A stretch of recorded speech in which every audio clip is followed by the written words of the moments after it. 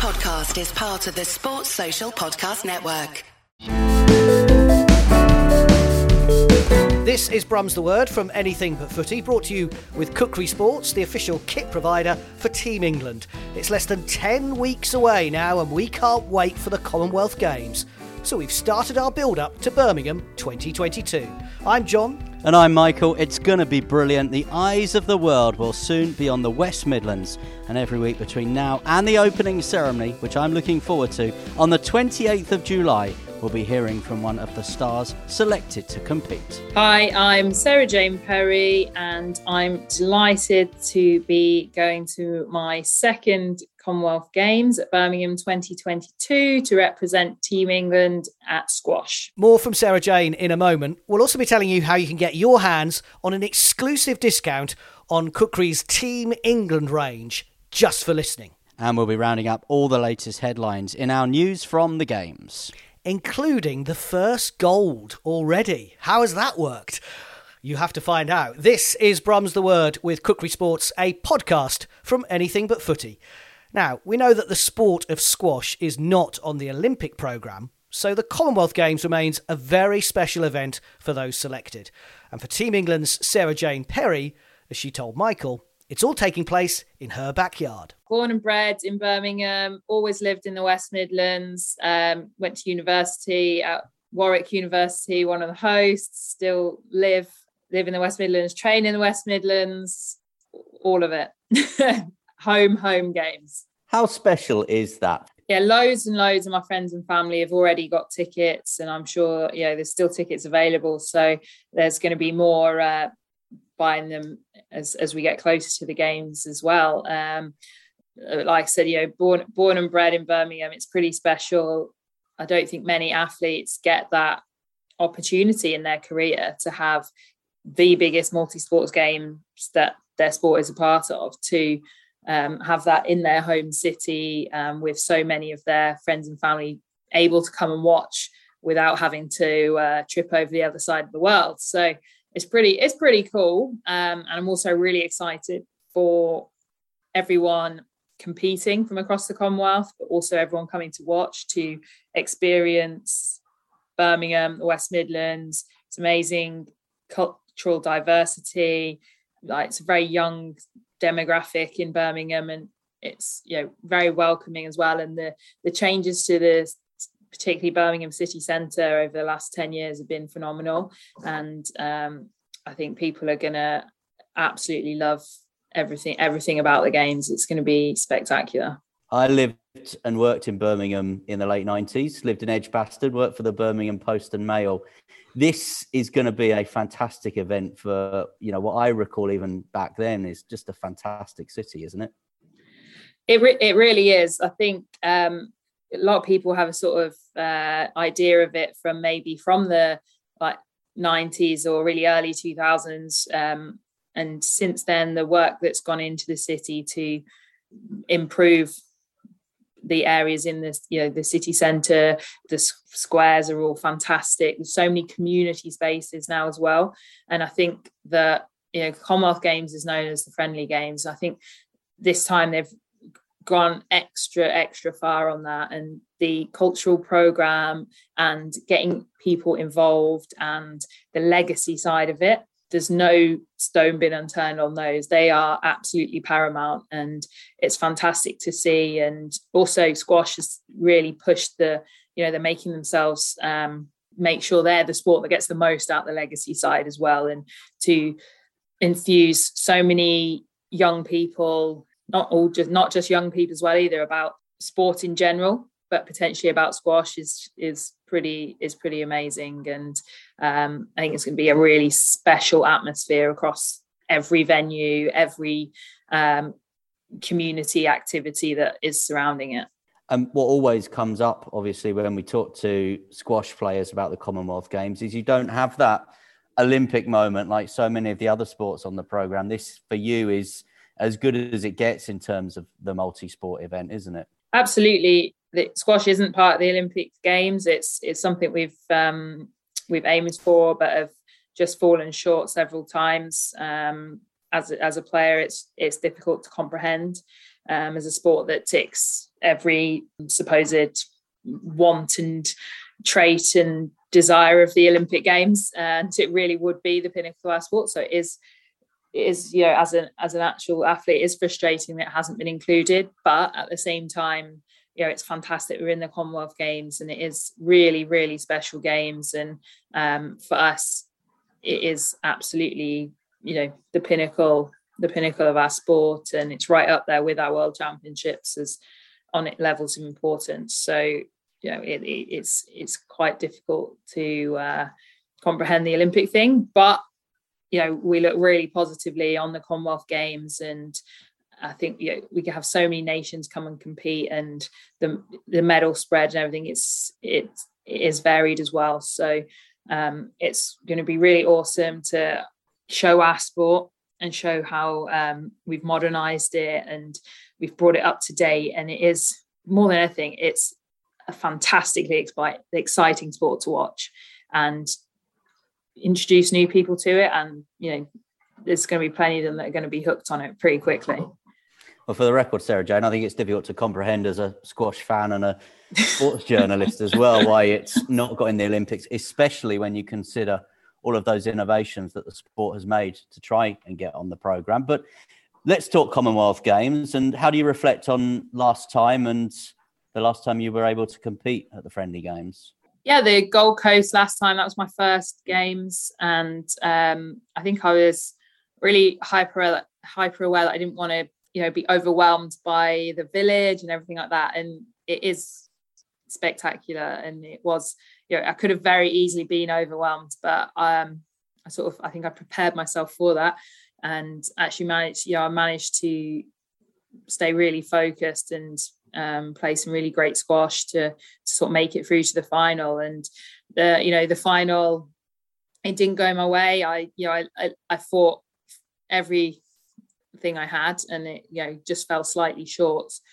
So this time we're going in sort of very different outlook.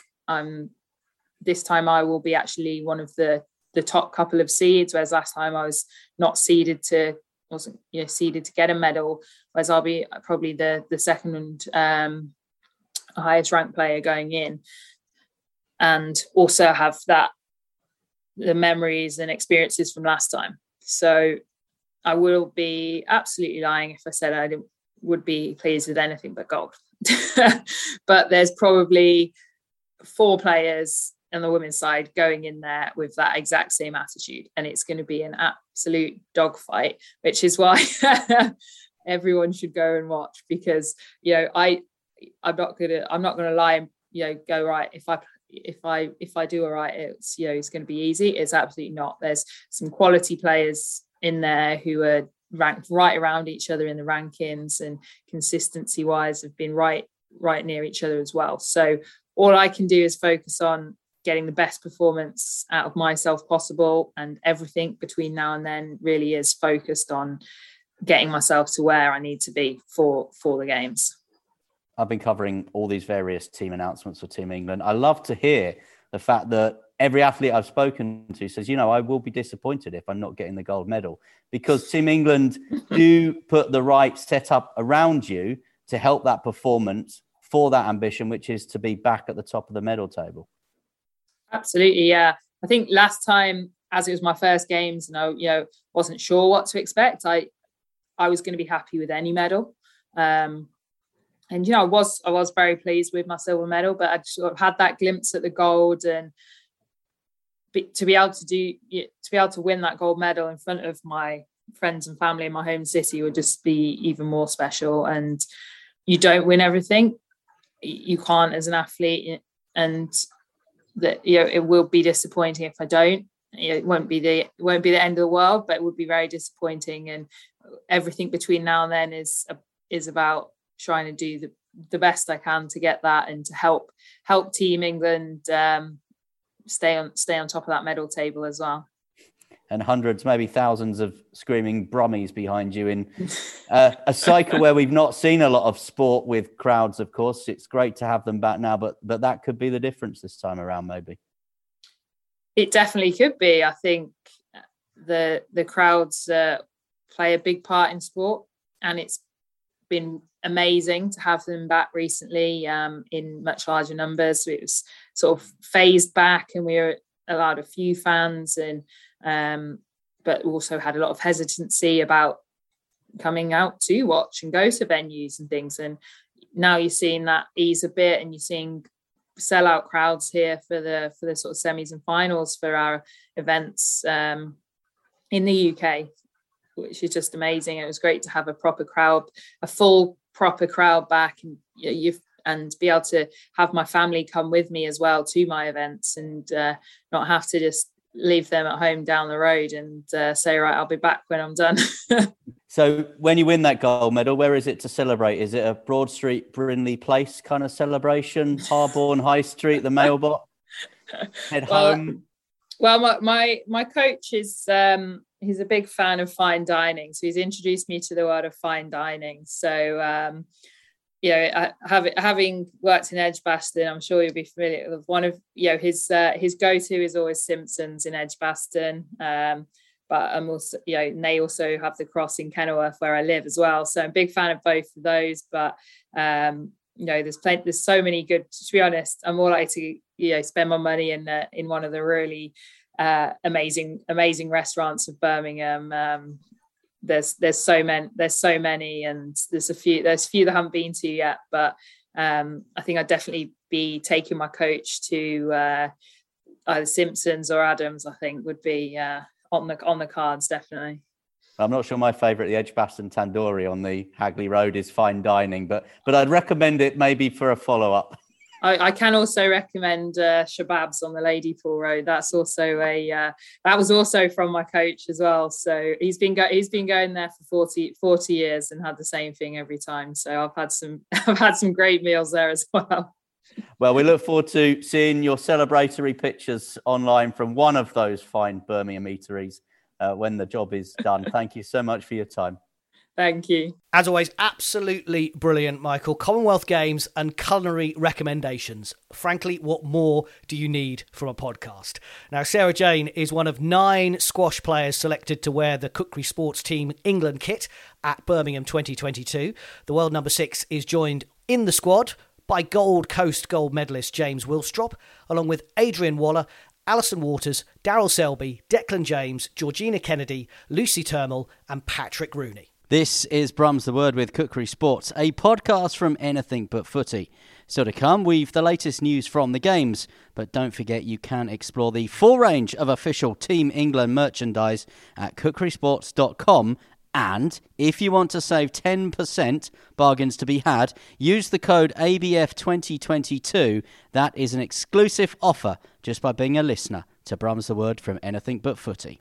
Yeah, get on there now before it's too late and look the part for Birmingham 2022. It's going to be some party this summer. So on to the headlines in our news from the games. The Queen's Baton Relay is the equivalent to the Olympic torch for the Commonwealths. It started in the build-up to the 1958 Games in Cardiff, but every 4 years it travels thousands of miles around the 72 nations and territories competing in the Commonwealths. And it's a big week for the Queen with her Platinum Jubilee, so as part of the celebrations, the baton is back in London from Thursday, June 2nd for 4 days over the long Jubilee weekend. In case you'd forgotten, it'll be carried by 40 baton bearers, including Team England stars. It'll visit community sport clubs. There'll be landmark visits like Battersea Power Station and the Tower of London, as well as celebrating the legacy of London 2012 at Queen Elizabeth Olympic Park in Stratford. How can you forget that Birmingham 2022 is the biggest sporting event held in the UK since London 2012. I can't believe it's a decade ago, 10 years ago. We were younger, I had more hair, I was less grey. And before all that, of course, I lived in Birmingham, as we've been hearing with Sarah Jane there. It's building up to delivering its games. It successfully staged 2 major events on the same day in the city last weekend. If you've heard our podcast recently, you'll know I was at the Diamond League Athletics meeting at the redeveloped Alexander Stadium, of course, which was packed with the great and good of British athletics. Many great performances there, world-class stars, people wearing the Great Britain vest, lots of England athletics stars wearing their Kukri Sports vests as well. It really was terrific to be at the Diamond League.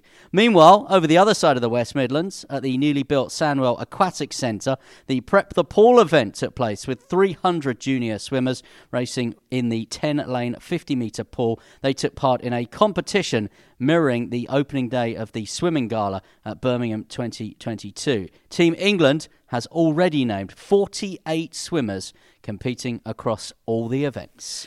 And Birmingham 2022 has finally won its first gold, even before the games have begun. A floral display by the City Council, inspired by the Commonwealth Games this summer, won a gold medal at the prestigious Chelsea Flower Show. Who made you, Alan Titchmarsh? This is Brum's The Word from Anything But Footy, brought to you with Kukri Sports, the official kit provider for Team England. For all your bespoke sportswear needs, visit their website at kukrisports.com. And join us again next time as we continue the countdown to the Commonwealths. We'll be hearing from Team England powerlifter Louise Sugden.